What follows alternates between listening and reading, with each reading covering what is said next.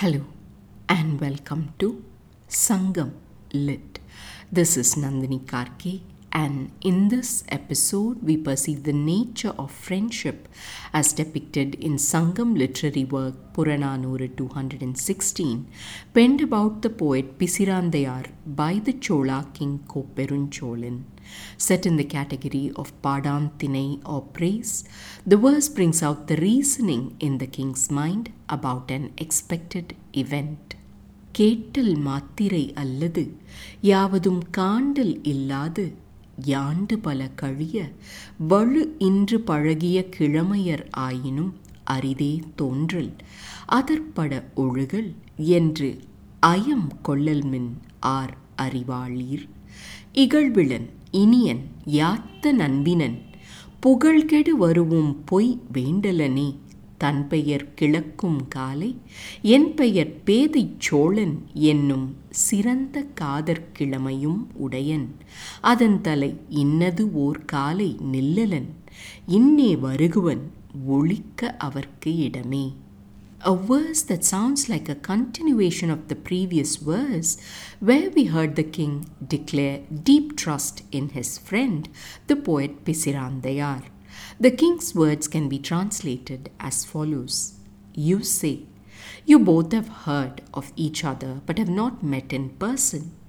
Even though they might be friends with a close relationship for many years, it would be hard for them to appear by one side. So consider that and act accordingly. O people of deep wisdom, doubt not in this way. He never disrespects. He is a pleasant person and my dear friend. Even if a lie were to render fame, he would not utter that. When asked for his name, he'd say, my name is that of the naive Cholan. Such is his affection for me. More than that, he would not stay away in a distressful time such as this. He will come any time now. Set aside a space for him. Time to explore the details herein. The king starts by repeating the words of poets and scholars around him, who seem full of doubt about the poet's arrival, for they are saying that the king and the poet have not met at all, but only heard about each other. Even for people who have been close for years together, it's difficult for them to appear by their friend's side whenever they wished. While that is the case, how can poet Pisiraanthaiyaar arrive here? And so don't raise your hopes on that count. They seem to be advising the king. The king asks these scholars not to be full of doubt and talks about the nature of the poet, saying he is someone who never disrespects, someone who is goodness personified, and honest to such a degree that even if untruths would bring him fame, he would not differ from his righteous path. After narrating the noble virtues of the poet, the king remarks how the poet would say that his name is the same as that of the Cholan. Such is his innocent and deep affection for me, the king tells the listening scholars.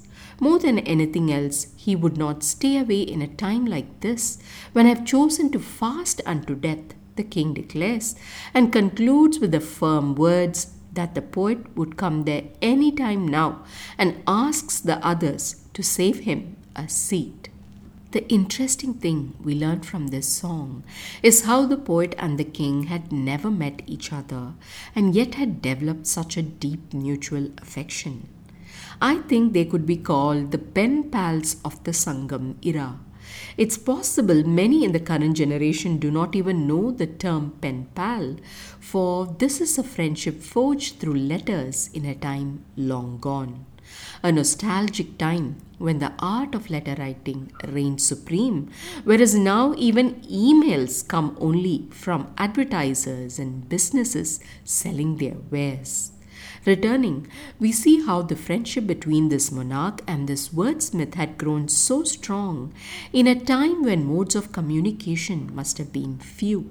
Something that tells us that it's interest and time you need, not technology or resources, to build meaningful bridges between hearts.